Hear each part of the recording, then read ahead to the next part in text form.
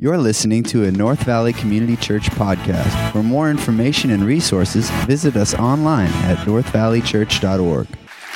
Hey, listen, I just want to say thank you for those of you that have given towards our year-end giving and our hope offering. I mean, a generous church enables us to fuel and fund ministries. Like the date night, which will be an outreach. Use it as an outreach, as an opportunity to reach out to friends, family, and neighbors and whatnot. Neighborhood groups too. A lot of energy goes into that. A lot of the staff time goes into that. So I just want to thank you. We ended really, really strong. So we're set up for an awesome 2019. Can we take a moment and just celebrate and say thank you to all those that are giving and serving? All right, let me pray for us. Heavenly Father, we thank you for the ministry that you're doing here in our church. Right now, we just invite the person and the work of the Holy Spirit to illuminate our minds, to see the clarity of Scripture, to magnify Jesus Christ in our lives. We pray, God, that your word would give direction. And Lord, for many of us who've come today and we are in the middle of a mess, Lord, because of a bad mistake or a big mistake, some bad choices, we just pray for your sovereign power to work through this time, to give hope and healing in Jesus' name. Amen. Well, this morning, I've titled the message, Bad Choices and Big Mistakes. And all of us, if we're honest, have done that. If we're not feeling the consequences of that right now, we probably will in the future. Bad choices and big mistakes, everybody goes through them. The message series is called Fixer Upper, and the idea is that no one's perfect, and that we all need help. And at North Valley, one of the values is just vulnerability, authenticity. And I think that's what God's at work here. And you have the freedom to be you. You have the freedom to share the real you. And my encouragement to you today is, as we're jumping into the scriptures, we're going to look at one of the most classic stories that Jesus told, I think, to do two things. Number one is to highlight the hurtfulness of humanity and the majesty of God and his mercy. So this is what we're going to do. We're going to look at the prodigal son story. We're in Luke chapter 15, picking up in verse 11. The first thing we see is this rebel. We're going to be introduced to the younger son. The scripture says in verse 11, and he said, there was a man who had two sons, and the younger of them said to his father, Father, give me the share of property that is coming to me. And he divided his property between them. Immediately in the story where Jesus is telling a story of two sons, and there's this one rebellious one. He's going to ask for the father to divide up the property. Let me tell you a few things about this passage and help you give a context. Number one, this is not customary procedure. This is a Jewish family that Jesus is telling the story of. And for the younger son to receive an inheritance or to divide up the family property was unheard of. And in most cultures, this is actually true too. So you don't get an inheritance until somebody dies. And the younger son is, in a sense, the second thing he's implying here that makes this really odd and rebellious is he's implying that his father's dead to him. He's in a sense saying, Dad, you're dead to me. You are irrelevant. Give me my inheritance now, is what he's saying. He's implying that the father's dead. And thirdly, what he's doing by saying this is he's, in a sense, cutting himself off from his family. He's saying, I don't have any intentions of coming back. I'm done with you guys. Look what this reckless living in verse 13 we see. Not many days later, this reckless living we see, not many days later, the younger son gathered all he had, took a journey into a far country, and there he squandered his property in reckless living. The reckless living would imply that he spent his money. He took all the land, the property, the assets, liquidated them, got his currency, got his cash, and went on a spending spree and fueled and funded stupidity, reckless living, ignorance. Easily would be understood to spend it on prostitutes, parties, drinking, drugging, all the sorts. This is a story of a wayward kid who bought into a lie that life would be far better apart from the Father's love. So he goes on to this experience captured in verse 13, but we're going to see the results of this rebellion. Verse 14 through 16. And when he had spent everything, a severe famine arose in that country. Notice that word, that country. And he began to be in need. So he went and hired himself out to one of the citizens of that country, who sent him into the fields to feed pigs. And he was longing to be fed with the pods that the pigs ate, and no one gave him anything.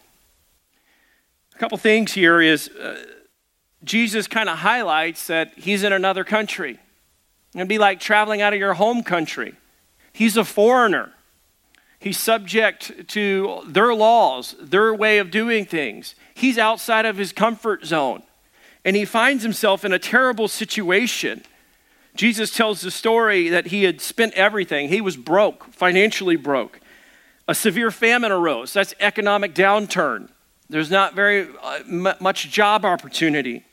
And then he finds himself in verse 16. He was longing to be fed with the pods that the pigs ate. There was a carob tree in the Mediterranean culture that had a seed, and it was like a pod, and it wasn't much good to eat, but it was decent for pigs. And if you know anything about pigs, they'd eat anything. And this guy is so broke, so down and out, that he's longing to eat those. He's got nothing. He's wasted everything. And then here comes the reality check, verse 17. Verse 17, and when he came to himself, he said, how many of my father's hired servants have more than enough bread, that I perish here with hunger? How many of us have ever hit one of those points before, kind of rock bottom, where all of a sudden the lights come on and it's like a reality check? And it's like, this sucks. This is bad. That's where he's at.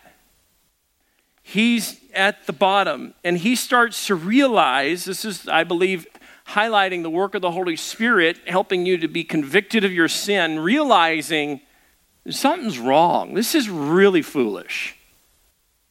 He goes on, and he's going to take right action. We're going to see 18 and 19, verses 18 and 19. Look what he says in verses 18 and 19. He says, I will arise and go to my father, and I'll say to him, Father, I've sinned against heaven and before you. I'm no longer worthy to be called your son. Treat me as one of your hired servants. Have you ever done that before? You find yourself in a really bad position, really bad choice, and it's like you're talking to yourself. You're rehearsing the speech of what you need to say before you get there. You know, okay, I've blown it, I've messed everything up, and I'm going to go in and I'm going to try to straighten things out. That's exactly what he does. And then notice what he says, a couple things about his speech. He says, Father, I've sinned against heaven and before you. That's taking responsibility. He's recognizing he's offended God. He's offended his Father. And then he goes so far to say, I'm no longer worthy to be called your son. He's destroyed the reputation of the family. Treat me as one of your hired servants. And then in verses 20 through 24, we see something odd. Something completely unordinary. We see the reunion of this father and this son. He says, and he arose and he came to his father. So he makes that step. He goes home, and then look at the work of the father. But while he was still a long way off, his father saw him and felt compassion. Let me stop right there. Compassion there is this idea of this deep sense of experiential knowledge of what this son had gone through. For any of you that are fathers, and especially fathers of sons that have been wayward, you could maybe understand this. It's maybe the father had been the same kind of rebellious experience that this son had taken, but this compassion is something that was deep empathy. He felt the experience of the son. He probably had heard rumors or reports about, did you know that your son is off squandering the fortune with prostitutes and parties and the sorts? And he's filled with compassion, though. Not anger, but compassion. And he ran and he embraced him and he kissed him. He didn't beat him. He didn't yell at him. He didn't scold him. He didn't lecture him. In verse 21, there's this incredible reunion. And the son, he's ready to share his speech. He's ready to share his apology, his request for forgiveness. And the son said to him in verse 21, "Father, I've sinned against heaven and before you. I'm no longer worthy to be called your son." And the father interrupts him right there in verse 22. But the father said to his servants, "Bring quickly the best robe and put it on him, and put a ring on his hand and shoes on his feet." A couple things that he did is the first thing that he does is he just interrupts the son right there, and he immediately connects with him. The second thing that he does is that he restores his son's standing and his reputation, at least his identity back into the family. This story not only highlights the hurtfulness of humanity, but it magnifies the mercy of God too. And that's the point of this story. And look out, it even goes further. And he says, "And bring the fattened calf and kill it, and let us eat and celebrate. For my son was dead and is alive again. He was lost and is found." And they began to celebrate. What I want you to see in the story is this reality is that there's this incredible father in the storyline. And that person is to be Jesus for us to understand. But we are the story of the prodigal. We are the ones that have rebelled. We are the ones in need of God's mercy. We're the ones that make big mistakes and bad choices. You know, this story to me hits home quite a bit. This is the exact same storyline of my personal life. I was about 18 years old, and I ran away from my household. I got into 2 fights with my dad in one day. One was down in the field. I grew up on a ranch, rice. We called it the Rice Ranch. We still do. And I hated the situation because my dad, we always had so much work, tons of work, always work. I mean, when we bought the property, it was 40 acres of woods. And my dad said, "Hey, Ryan, we're going to save money on tractors and we're just going to buy some chainsaws." I'm like, "Yeah, okay. Who's going to do all that?" And he's like, "You and your brothers and all your friends. So bring them over on Saturdays, and for the next few years, that's what we're doing." At the time, I started getting into skateboarding in junior high, and so I wanted to be as far away from the country. There's not enough pavement there. And so I was on a total opposite spectrum of my dad. And so all of my conversations with my dad became around work and on the family property. And I remember one day on a Saturday morning, I got into a fight with my dad. And it was the worst experience I could ever imagine, to be honest with you. Even thinking about it is tough for me to get there. But I remember we got into a fight, and he says something to me, and I say something back to him, and the next thing I know, we're taking blows at each other. I'm 18 years old. I'm fighting with my dad in the field. And we get into this fight, and finally I just run away, go up to the house. I'm sitting there, and my mom says, "What's happened? What's happened?" My brothers run in. My brothers say, Dad and Ryan just got into a bad fight, Mom." My mom loses it, and my dad's down in the field. He's going to work through it, on the tractor. And then all of a sudden he comes back into the house, and we lose it again. And I'll tell you, my dad's not an aggressive man. My dad's a wonderful man. Love him to death. I was the most rebellious kid you could imagine. I stirred up so much conflict, so much. I got in his face. I provoked him. I pushed him. I punched him. And he finally says, "Leave. Get out of the house and don't come back." It didn't end quite like this right here. I wish it did. So I'm out. I remember it was one of my vivid memories of my pigsty was I had a really sweet K5 Blazer, and I took the top off a lot of the time during the year. And so I had like this sweet 4-wheel drive convertible. And I would drive that thing around all the time. Took the top off, And it just so happened that in my rebellion and running away, it's going to rain for like 5 days.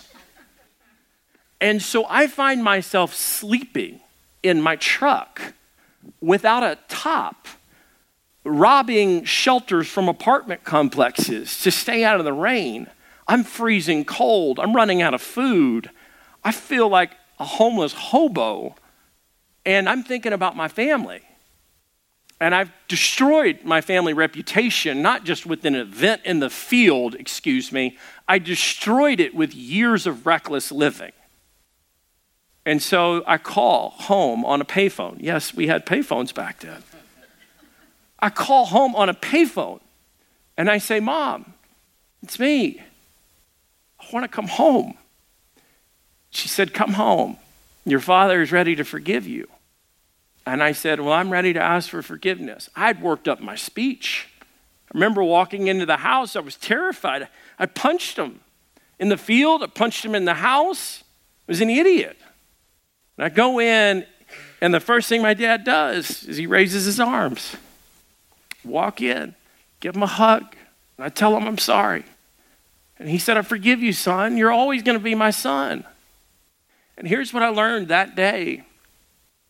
It's carried with me in ministry. It's carried with me into my family. It's that you always love people no matter what happens. That you're always going to love them. Doesn't mean that you excuse their behavior, but you always love them. And the first thing he did was restored my trust that he loved me, that no matter what I did, that he was always going to love me. And I asked for forgiveness. And from that point forward, I'll tell you, I didn't even become a Christian after that. It took another 6 to 9 months. Finally, I became a Christian. But here's what I want to share with you, some principles to help you walk through maybe what you're going through when it comes to bad choices and big mistakes. The first one is this, is that no mess is beyond a miracle. I don't care what you're in. I don't care what's happened to you or what you've done. I do need you to know that this story that we're reading about is more about God than it is about us. And no mess is beyond a miracle. God wants to work in the middle of it. God is a miracle worker. In Genesis 1, the very beginning of the Bible, it says God created. He made something out of nothing. God's in the business of miracles. He transforms lives. He redeems people. He restores people. He renews people. He takes broken things and fixes them up. We're like clay in the potter's hand. He makes, he molds. When Moses is backed up, and the story of Scripture is, and the entire Egyptian army is pressed against him at the Red Sea, he raises his staff and God works a miracle. God's a miracle worker. No mess is beyond a miracle. I don't know where you find yourself at today, but I have to echo the goodness of God. I am a miracle.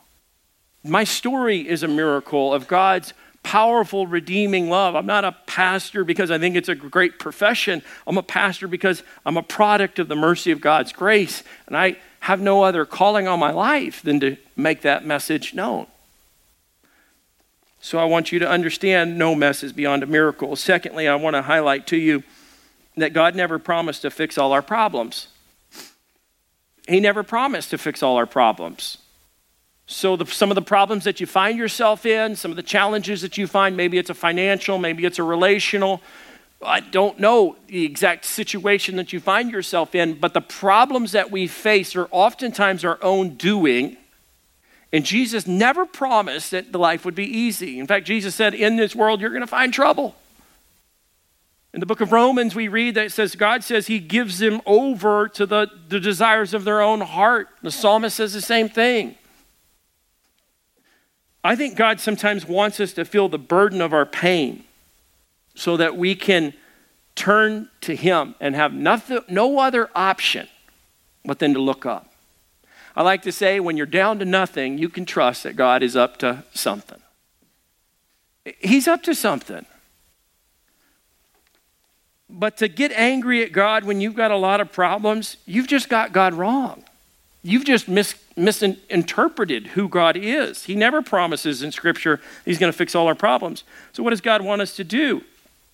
Number three, the third principle is God wants us to do our part to fix it and repent. Let me ask you 2 questions. What do you need to fix? What's broken? How do you fix it? You repent. You literally, repent means to turn away from sin and then turn towards your Savior and move in this other direction. We never graduate from repenting. So repentance is key in salvation. It means, turning from your sin and turning towards the Savior. Repentance is crucial and key for sanctification, the ongoing spiritual life. Because we always sin. We always struggle with sin. And I love Alcoholics Anonymous. I love the culture that they create at some level. Let me just explain. See, if I was to attend an AA meeting, and just for the record, I don't, and I don't even drink alcohol right now. I'm abstaining. If I was to attend an AA meeting, I understand that the culture would be this. Hey, no one's perfect. So we don't expect you to be perfect.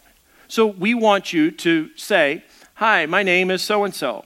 I am an alcoholic. In the church, we do it very different. It's not cool to be imperfect. Hi, my name is so-and-so. I'm an alcoholic. We actually in the church do it the complete opposite. To be perfect is cool, and to be imperfect is incredibly vulnerable and risky because we're afraid somebody's going to gossip about us. We're afraid somebody's going to say something. We're afraid God would reject us, which is a confusion of theology. Let me just explain something to you. I want to encourage you to be human and to admit your vulnerability. Let's look at Luke chapter 15, verse 21. That's the passage of scripture that I think highlights owning it. It says this, that the prodigal son said to his father, Father, I have sinned against heaven and before you. This is a great illustration of what it looks like to repent. He's taking ownership. He's owning it. How do you fix your problems? You got to own your problems. You got to take responsibility for what you've done wrong. So many times we pray and we say, God, fix my problem. And God's saying, I want you to fix it. I gave you a brain. I gave you a mouth. And your brain and your mouth messed everything up. So now you can fix it. You can do your part to do the repair. And the son says, Father, I've sinned. And he understands it. He owns it. He's done 2 things. He's offended God and he's offended his father. And he says, I'm no longer worthy to be called your son. He recognizes, he doesn't minimize it and say, hey, I just made some mistake. And I think that's what we do so many times when we blow it and mess up. We say, yeah, it was my bad, my mistake. Why don't you put another category on that thing called sin? Hey, I sinned. That's the technical term behind it. I've sinned. And he owns it between God and man. Number 4, I want to encourage you to realize this, is that God can always bring good out of a bad situation. Romans 8:28, I want to show you this passage. Romans 8:28 says this. This is kind of like the backdrop, the screensaver of my life. It's understanding that no matter what happens in life, this is the verse that will guide me, shape me, help me understand and interpret. This is the filter in which I view all of life. Romans 8:28 says, and we know that for those who love God, all things work together for good for those who are called according to his purpose. Yes, everything. I think of the scripture and the storyline with Joseph and all the hardship that he goes through in the book of Genesis, and you see all the hardship that he goes through, all the injustice that he goes through. And at the very end of it, in chapter 50, verse 20, Joseph says, hey, what man intended for evil, God is going to use for good. It's this incredible understanding that you're under the sphere, you're under the protection of this crazy, loving God that's going to take every bad choice, every mistake that you make, and somehow whittle it down for good. To me, I can't even fathom that. But then even I look at my own life and I go, well, what if I never had gone through the hardship that I had gone through? What if I'd never gone through the rebellion that I had gone through? Would I carry the voice and the weight that I do now? Because literally, this is kind of the phrase or the voice that I hear to drive me through ministry. I'm like, God, there's a lot of Ryans out there. They just need to know about your unfailing love and your incredible grace and mercy. I'm not going to give up. I'm going to keep going. I can give people hope because I experienced hope. Sometimes your misery that you're going through is a future ministry that God wants to use in your life. Sometimes your pain that you're going through, the hardship that you're going through, your pain, God never wastes that pain. He'll use it for a bigger purpose. That's what he's going to do. This is the screensaver, Romans 8:28. The fifth point in closing out is that God waits in eager anticipation for us to come back to him. I thought about that this weekend, and I was thinking throughout the week as well, just like, what motivated the father to be on the porch and is my son, have you seen my son? He's not walking across the fields, is he? You hadn't heard anything about my son? Is he out there? Have you seen him? He's on the porch looking from a long way off. The scripture tells us the father looks way out. And I thought, what motivated the father to do that? What's the character? What's the nature of the father? And I thought of this. It's grace and truth. Because this is a picture of Jesus. And here's what the scripture tells us in John 1:14 about Jesus. And the word became flesh and dwelt among us. And we have seen his glory as the only Son from the Father, full of grace and full of truth. Did you know that God is full of grace? The Father in the story, full of grace, welcomes him back. That's what motivated that. Grace is getting something you don't deserve. He didn't deserve to be back. But you know how the Father was truthful? He let him go. And in the story, what we read is that the Son never gets his inheritance back. He put the ring on his finger. He got a ring. He didn't get the inheritance. He got a robe. He didn't get the inheritance. He got a party. They ate a great steak dinner. He didn't get the inheritance. But what the Father was in the storyline is a picture of Jesus, our God, who is full of grace, but full of truth. Let's pray. Heavenly Father, I thank you for your word. I thank you that you are full of grace and full of truth. And because of that, Father, we know that we can come home. And I pray for those here today that say they're ready to come home. I pray that they would take that bold step of faith right now and simply pray quietly from their chairs, Heavenly Father, I'm ready to come home. I admit my sin. I admit I've been rebellious. And I believe your Son, Jesus, in faith, to be full of grace and full of truth. And I confess Jesus Christ as my Lord and my Savior. And Lord, for all of us today, Father, might we be impressed and encouraged just by the work, the gratefulness that we have. And we can be father-like figures to the world around us, to be full of grace and full of truth, to share and to show the love of Christ. And where we need assistance and help, God, would you fill in the gaps? We pray, Lord, for this church to take responsibility for the areas we've done wrong. And Lord, where we just need your help, would you fix when we're beyond repair? In Jesus' name, amen. Thank you for listening. To become a supporter of North Valley Community Church, give online today at northvalleychurch.org.